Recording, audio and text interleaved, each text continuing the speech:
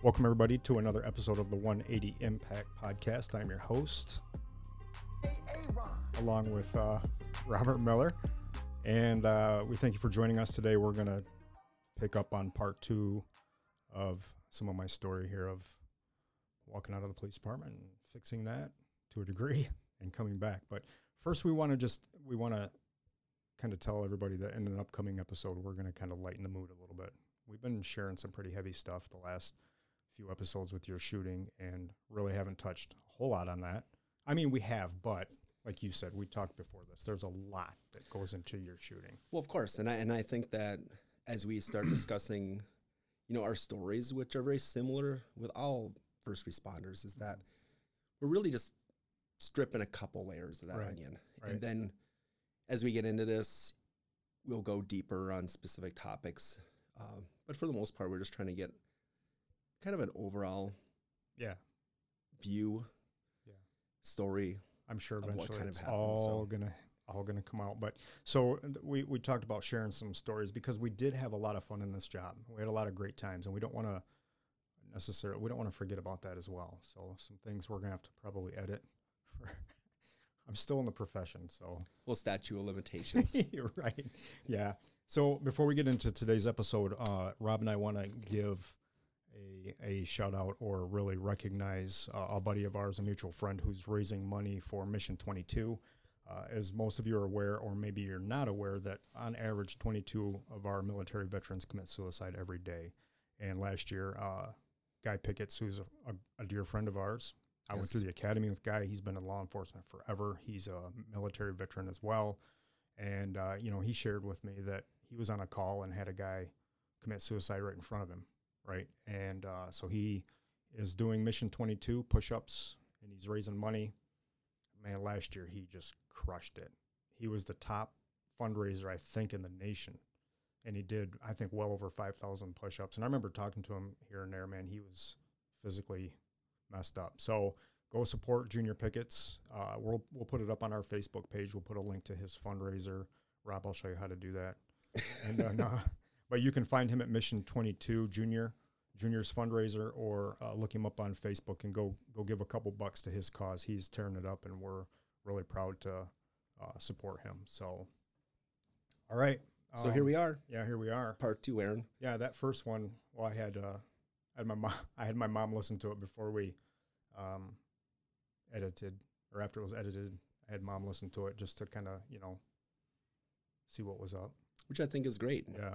I think sometimes we as first responders do not realize that our family members and our loved ones have a story too. Your mom has a story. Yeah. My mom has a story. Our wives have stories of being married to police. Mm-hmm. And I feel like we just don't give enough credit to those that like really support us behind the scenes, because my wife, your wife, my parents, your parents really have a story, and it's not always heard. What's listened to is our story. Right. You got shot, or you got hurt, but I think it's more important about those that definitely help us. Yeah. So we're getting to your second half of your story, and it's interesting because you're bringing up stuff I had no idea of. So I personally enjoy this to some degree. I'm sure, because I'm getting to know you a little bit better, and you're Really? you're on the hot seat, so I can ask you questions. Yeah. But So, anyways, yeah. I think we ended it where you left work. You said I'm not going to work anymore. I think I'm quitting. You talked to the union rep. I said, hold on. You ended up getting paperwork through your doctors to clear you for sick and accident. Yeah. So that's kind of where we ended it. Yeah. And so to kind of start picking up on that, again, I didn't know what sick and accident, when you talk about workman's comp and all those things, like they'd never dealt with anything like this, like sick and accident. What did you get injured from? And what was it that put you over the edge? They wanted me to review reports that had whatever psychologically put me over the edge or whatever. So anywho, ended up literally walking out. I think that's where we kind of left off. Drove home, a couple boxes of my personal belongings in the car, and that was it. I know for the next couple of weeks it was just that back and forth like I talked about last time. I can't believe I did this, yet this feels so good, and I'm free. And the one thing, and I shared this in the class too, was that I did leave, but I had the city's vehicle when I drove home. So I think they sent Rhinestein, I think, to come out and pick up the car. Like, hey, that belongs to us.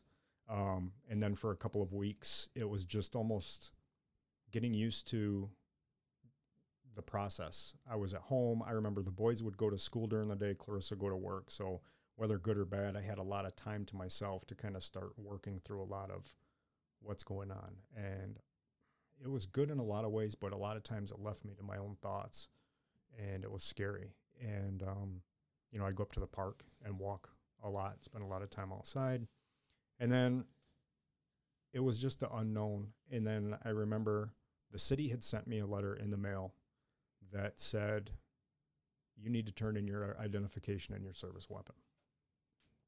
And I thought, as much as I was done being a police officer, that did it. There was something about that letter.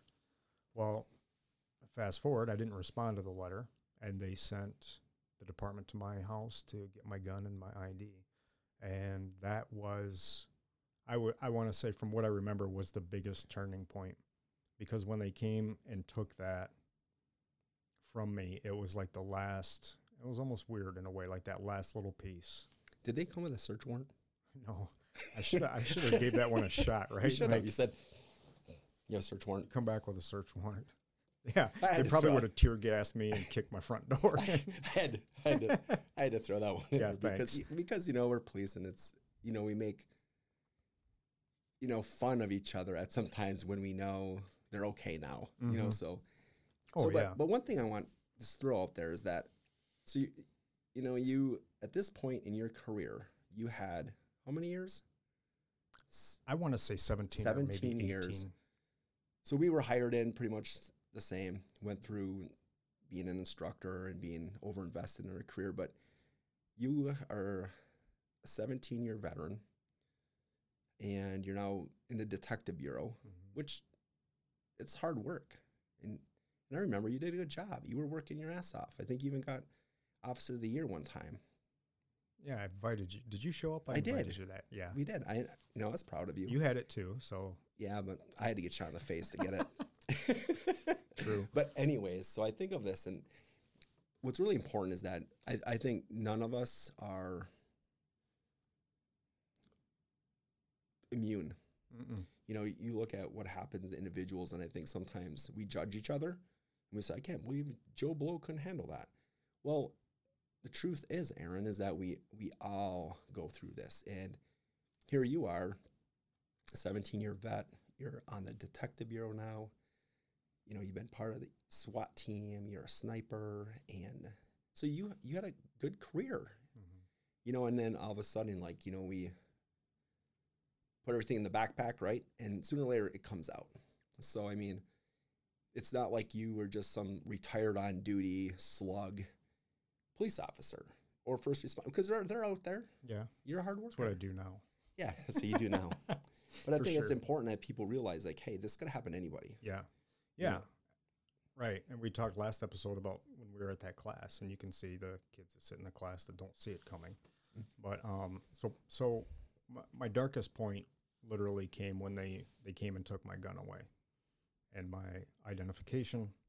And I went in and to my bedroom and sat, and you talked about having your gun in your hand and thinking it's the end. And mine came out of being so spiteful that I thought I don't talk about this in depth very often, but I will show them I don't need their weapon to take my own life.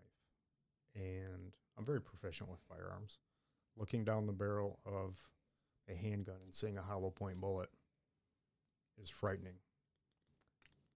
So as I sat there for a couple moments, I'm like, man, we've been to a lot of suicides. We know what it does to the family. I can't have my kids and my wife. My kids and my wife are going to see this, so on and so forth. So that was the point where I put that down, and then I said to myself, I'm going to fix this. Then I became, it's like a flip. a switch flipped, and I said, all right, that's enough. I'm going to fix this. I'm going to find out why I got this way. I'm going to find out what happened to me. I'm going to figure out how I got so toxic and burned out. And that's where I started. So how long were you off before they came and got your service weapon? I want to say 2 or 3 weeks, maybe. I want to say 2 or 3 weeks is cool, or right around that time. And then from there, I kind of had a little bit of an awareness of I was just toxic. I think that was how my anxiety and depression manifested itself the worst, was just lashing out. I didn't know what was wrong with me, and I couldn't fix it, and I didn't want anybody else to try to help me. So that's how it started. And a few of the tools that I used were basically, the first thing is I went to Google. I went to Google and said, how do you change your thoughts? How do you change your thinking? And this is what Tyler and I talk about in the class. This was the biggest tool that helped me. And that was when I Googled how to change your mind and how to change your thoughts. The whole neuroplasticity came up. And I'm like, what is this? Well, we're able to change our brain, change our thinking, change our thoughts, rewiring our thoughts. I'm like, well, what is that? We're police officers. We want to know how things work and why things work. And really, that was the first thing that I started doing, was just looking and researching how impactful our thoughts are. And I kind of like read books, listened to podcasts. I sought out different researchers in neuroscience, I guess, or neuroplasticity, and was like, all right, I'm going to start doing some of these steps, and I'm going to start figuring this out. So that was step one. I would go up to the school, up to Riverside, and just walk around. I started journaling. So I put together this whole program and worked on this whole process for like days and days, few weeks on end, to try to begin to rewire my thoughts and get out of this rut of negativity, of anger. And that's where it kind of started for me. Got into counseling. I was really against it. It's like most of us are. Well, what's that going to do for me? Still, that was my wife that was like, hey, will you go to counseling, or will you try it out? No. And then after, how it is. After a few of those, will you try it out? So it became, you're going to try this out, go for a few times. Didn't believe in it. And it took me quite some time in counseling before I realized how much it was helping as well. So a lot of different tools. I think sometimes we seek out help when it's really late in the game. Mm-hmm. I always think like counseling and, like you said, this changing your thought process, or just being open, to changes. Mm-hmm. For us, it's almost like I'm getting shot. Then I think maybe I need to fix some things about me. And not just that issue, just family in general, because, that could have been my last day on earth, and then I always think like, how do I want to leave with you? Just work and saying, this is crazy. I don't know if I can do this, and just walking out. So I think sometimes like the sooner that we can encourage somebody to seek counseling or try to get some help, go for it. Yeah. Because it doesn't mean you're weak. No, absolutely not. And that's still one of the biggest things. And it takes time. And I'm sorry, but these EAP programs that people send you to get 5 free visits, man, it takes it. You didn't get this way over a couple of months, right? This took years. And I know that people mean well and want to help, but you have to pick a counselor that's going to fit you and understand you. So I did that. And then once things started kind of turning around a little bit for me mentally, thinking like, all right, I'm starting to see how this is working, the neuroplasticity and the rewiring and doing all this stuff. I became obsessed with just using any tool that I could find, right? I started doing yoga. We have a dear friend of mine who is a breathwork instructor. She trains out in California, Robin, Connected Breathing. She's a family friend. I started getting into yoga. And when I say breathing, I'm talking about like breath work, intentional. And a side note on that, the first time I went to one of her classes, she says, "Are you comfortable with your kids coming?" You know, she did the family thing on the side. She would help us out, and we'd go over there. And I'm like, "Well, yeah, why?" She's like, you're going to be vulnerable." I'm like, "We're just breathing here, right?" So you lay down on the floor and you just start this really heavy, deep breathing, almost like Wim Hof. I don't know if you've ever heard of Wim Hof. It's like, just look it up. We'll discuss it later. But this is where shit hit the fan. And you wouldn't think so, but I'm on the floor doing this deep breathing, and you want to quit. You're almost like intentionally hyperventilating is kind of the only way I can describe it, but you're breathing, and you want to stop because physically you feel like you're running a marathon. And I don't know how to describe this, but all of a sudden, like these emotions came flying out of me that I was done. I was laughing. I was crying. I was on the floor at the end of this, and I couldn't move. And all I remember was Clarissa coming over and putting a blanket on me, and Robin's like, "Just leave him alone." And I'm like, "What happened?" Well, there's a book by a psychologist. His last name, I think, is Vander Kolk, and it's called The Body Keeps the Score. So what I really found out was that when something's funny, we laugh. When we're mad, we usually lash out, right? We express all of our emotions other than grief and trauma. So our body holds on to that. Physically, we'll hold on to that. So when you let that sucker go, man, it just starts unwinding you. So I got into that. You know, I had her do a few sessions of that with me. And so let's... I know I just rambled. I know I just let's gave talk a lot about out. that for a second because, you know, I'm listening to you on the floor, you know, doing this breathing technique, and I'm thinking... Something you didn't know. This isn't like some witchcraft thing. You know, your family's all around you and there's candles burning and Maybe trying to, maybe the exorcism or it was an exorcism. Yeah. So what were Clarissa, what was your family doing when you're laying? So were they just watching? Yeah. Well, we all did the class together, right? So they were doing it as well. Yeah. And Robin was just helping us out. Like, hey, she trains out in California, come back and was like, hey, you know, how would this work with other first responders and other law enforcement officers? Because you got to be extremely open and vulnerable. But no, the kids, you know, by that time, the boys knew what I was going through. I became very open with them and shared a lot of stuff with them. So not to try to keep anything, you know, away from them. I just wanted to clear the image of some seance going on. Right. Because, you know, that's, you know, that's what cops think. Yeah, exactly. No. All right. So that helped. And then what? Yeah. So I would just do that, got into yoga.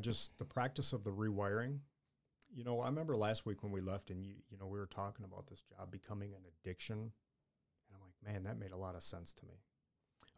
One day when I was out at the park by myself walking around, I was feeling in my pockets and I left my cell phone at home and I damn near had a panic attack, right? We've been strapped to a pager.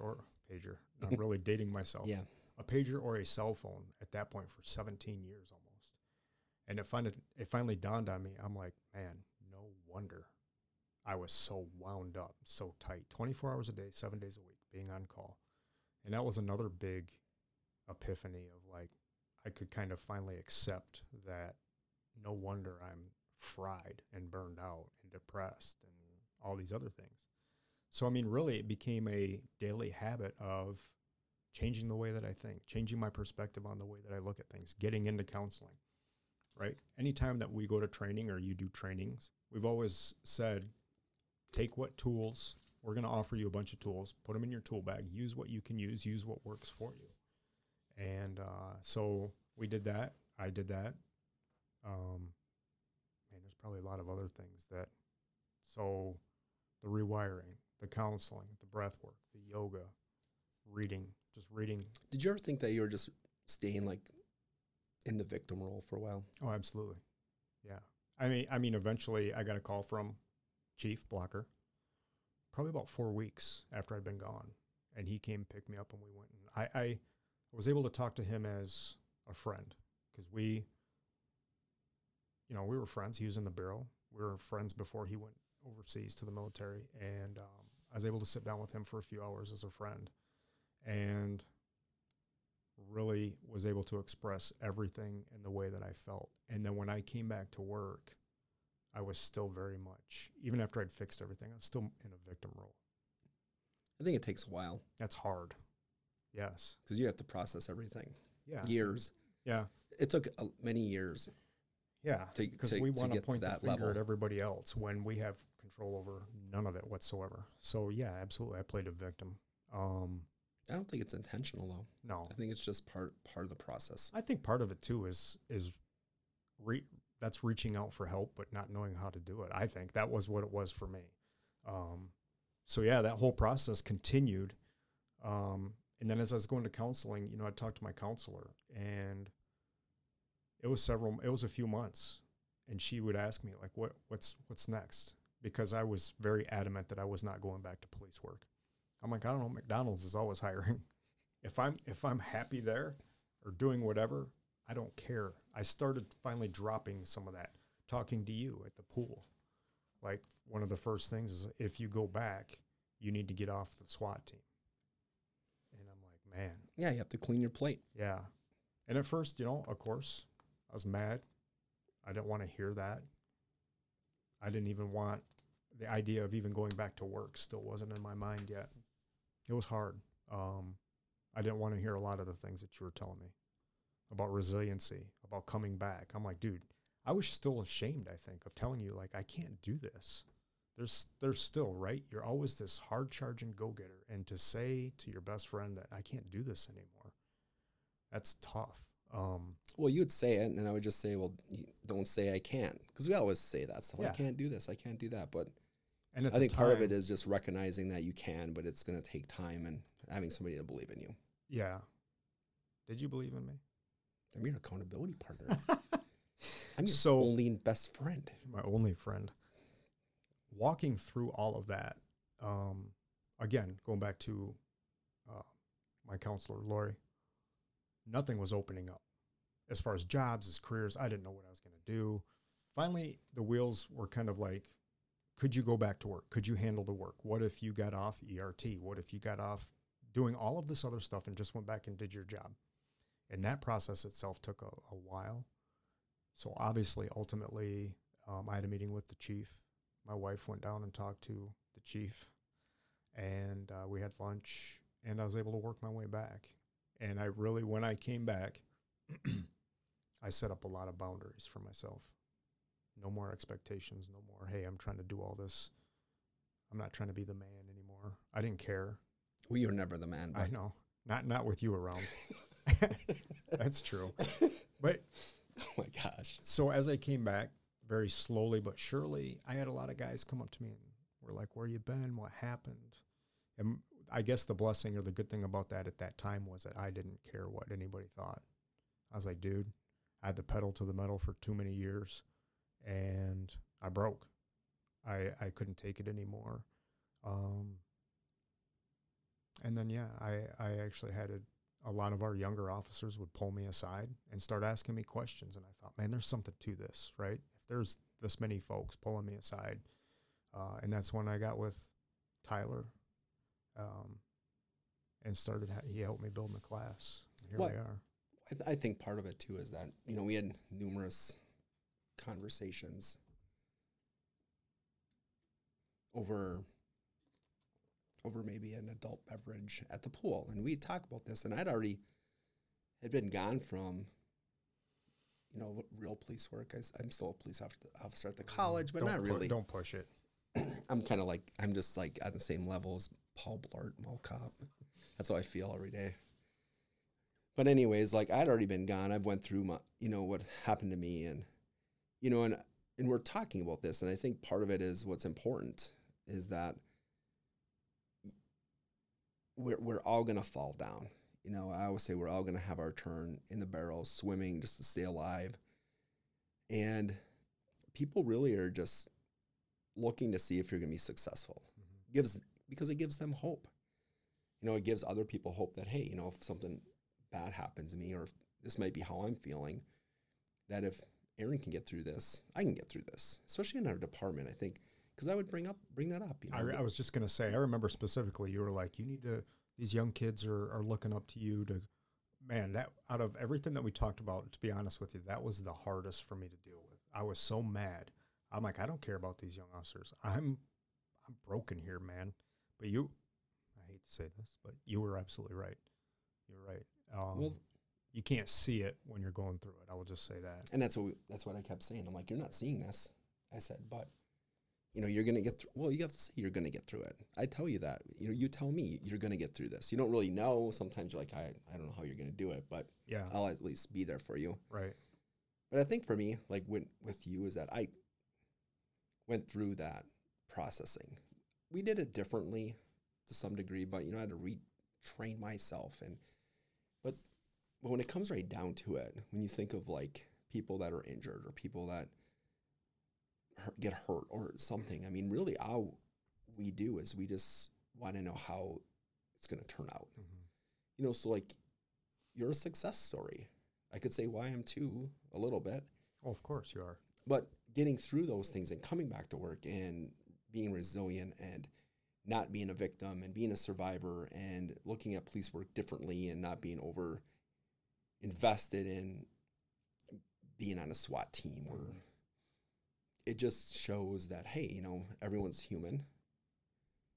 And some people are willing to share this stuff. I think that's the biggest thing. Like, people don't, I want to say first responders, like, people just don't want to share. Mm-hmm. That's where. Well, there's a lot of pride that goes into this job. We're in a job that it's like. You got to fix everything. And you're supposed to be strong, and you're supposed to have the answers when you really. And you are. I mean, if you're doing this job for the length of time, you are. are. There's a lot of resilience, and absolutely. So when we break, we don't know what that looks like. We're the fixers. We're the doers. So when we stumble upon a problem, number one, we shut everybody else out because we want to fix it ourselves if we find out what's going on with us. So yeah, you're right. That's a big piece of it. So really, going back, like when you start talking about this, just like with your shooting, I know that there's so much more that you went through that we haven't spoke about yet.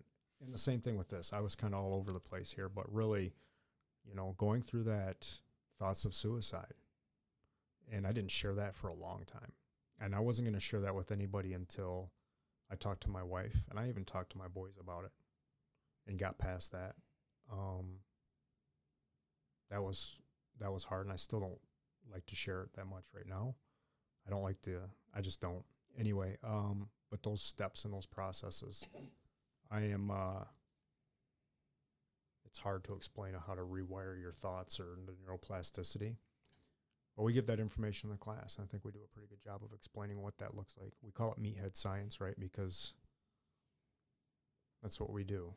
We want the simple answers and the simple way to do things. But yeah, so like when you're thinking of like, it is uncomfortable to talk about like suicide, right?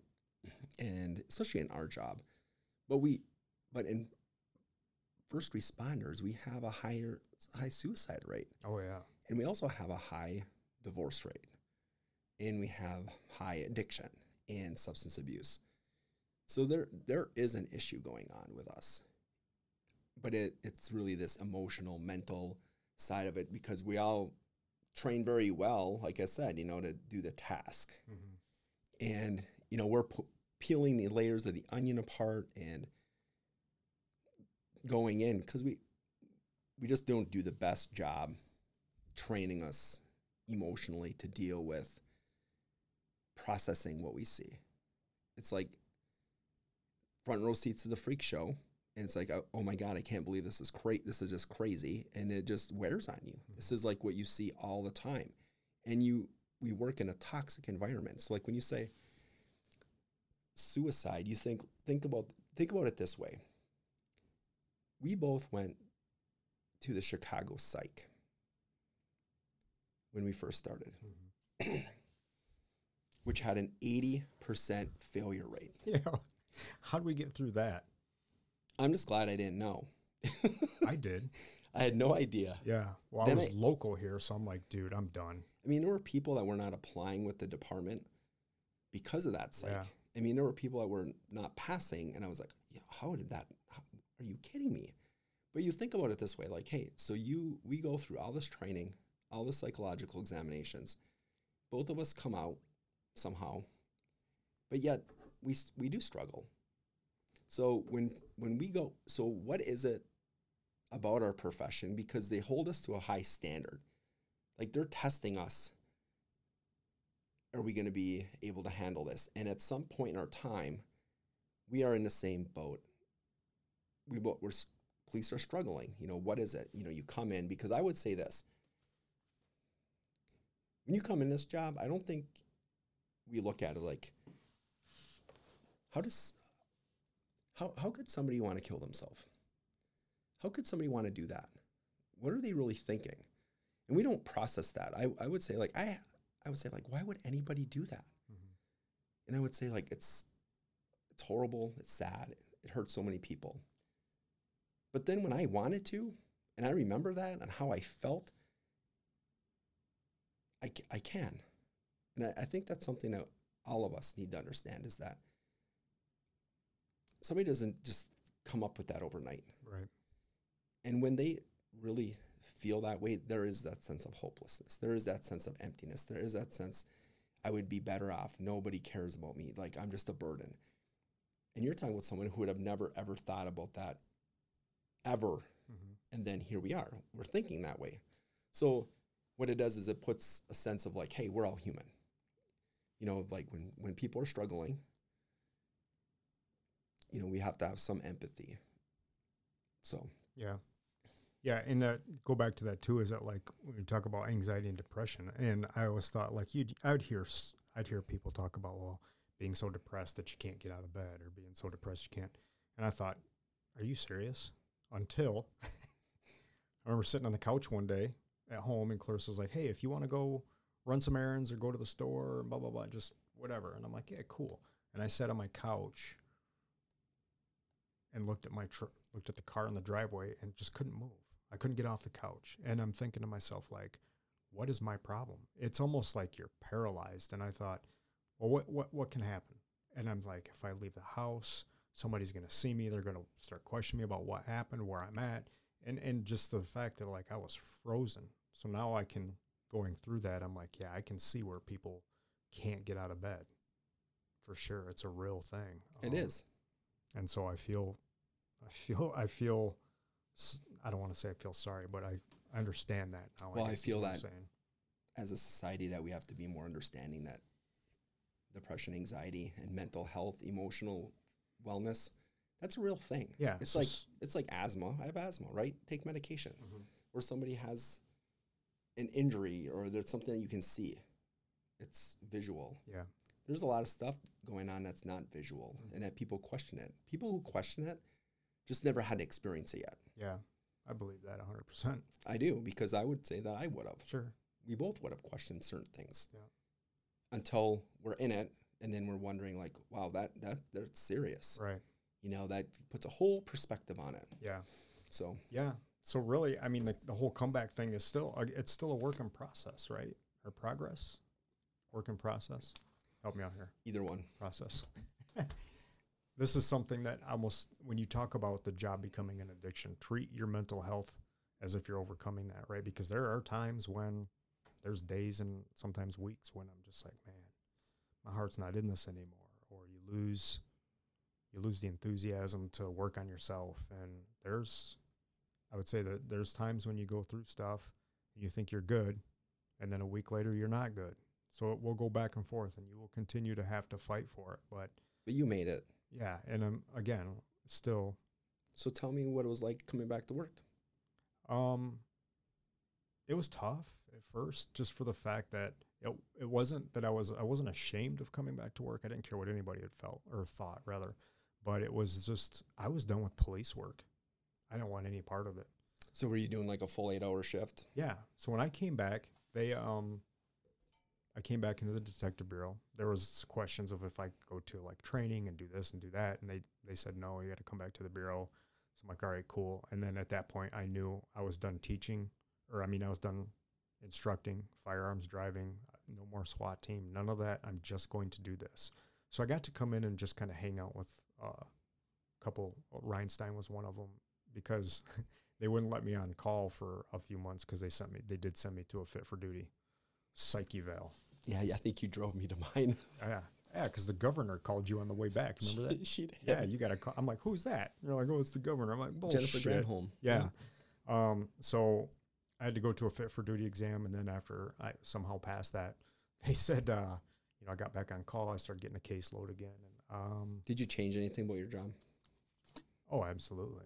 It was the control I had over my caseload, my cases, what was going to happen after I did everything that I could. I found myself to be very, very upfront, I think, with a lot of the victims as far as solvability and just, I don't know, I can't really describe it, but I was just I didn't feel trapped to be this, I don't know how to say it. Like you didn't have all the performer. answers. Yeah, exactly. There you go. Thank you. I didn't have all the answers, and I might not be able to solve this if we don't get people to come forward. Or I was just very open with that, not having all the answers. Yeah, that's the best way to describe it. I mean, when you think of your position as a detective, I think like patrol. When we were patrol, even though we complained, I thought that was probably the best years. It was fun. Mm-hmm. Take your calls, pawn off the hard work to detective. So when I think of that detective role, I mean, detectives are dealing with index crimes, the CSCs, the felonies, where there's some serious emotional connection with people, and you have to see them every day. Mm-hmm. It's not like you can just shut it off. You have a caseload. Yeah. And you're working it. And they're looking to you for answers. So you're like the final straw. Yeah. It's a lot of pressure. When I think of that as being like, patrol is, we work, then detective is like, okay, it's up to us. Am I going to do a search warrant? Am I going to investigate this? Am I going to do a lead? Am I going to do a good interview? Then you have the supervisor's pressure of like, how's it going, right? Mm-hmm. So I feel like that's a lot of weight on your shoulders, especially for the detectives. Yeah. So, I mean, yeah, things did look a lot different. I knew that I didn't have control of most things, and what I did have control over, I did the best that I could. And it was weird at first because, not having all of those other special assignments and not doing it was just like, man, is this it? So I just set up boundaries, and I just told myself like, hey, I'm going to control this. And, at this time we have a great group of detectives in there. It's awesome. I'm the old man now, so they're all eager to work and do everything, and they jump right in and help out. So we have a great crew in there.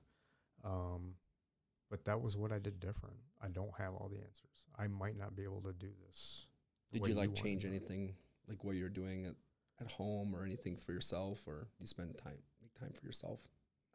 I wasn't really good at that, Neither one of us were. We both live in the city. We have a 5-minute ride from work to home, and that's shutting that off. And I made that, like, I've always been told, like, go to, even my kids, like, hey, Dad, when you come home, go right to your room and just hang out for a few minutes, blah, blah, blah.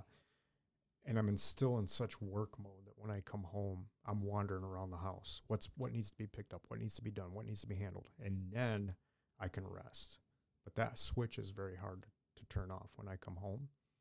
So that, again, to tell people that are listening, that still requires constant work, switching off from when you get home. And we're going to talk about that in detail coming up in another episode, because that's an episode of itself, the way we communicate when we come home from work.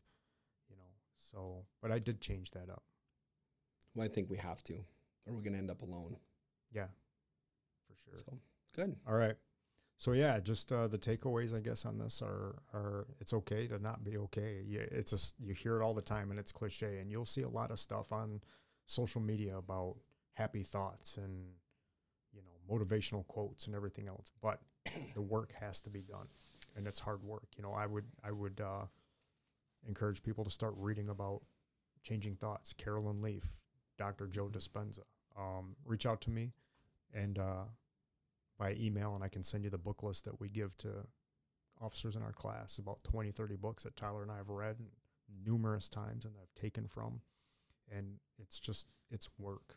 So don't get discouraged. It's a lot of work. And the other takeaway I would say is obviously, you're going to end up as a victim, be a survivor. Yes. And the one thing that we're always preaching now in the academy is don't base your thoughts and your feelings on what you see in social media.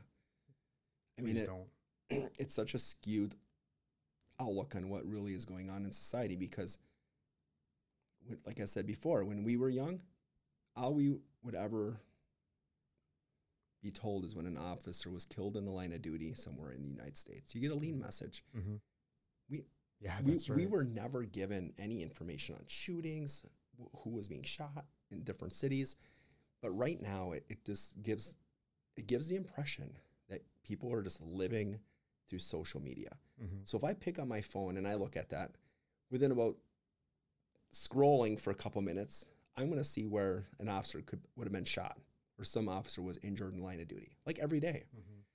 Then I'm going to see something where an officer shot somebody in the line of duty, and how people feel about it. And then we have all these,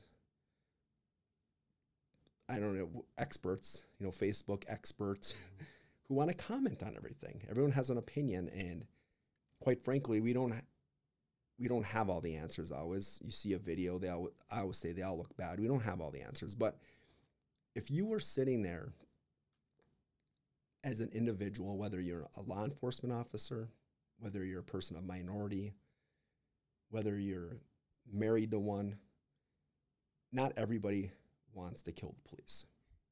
Yeah. And just to add to that quick, go ahead.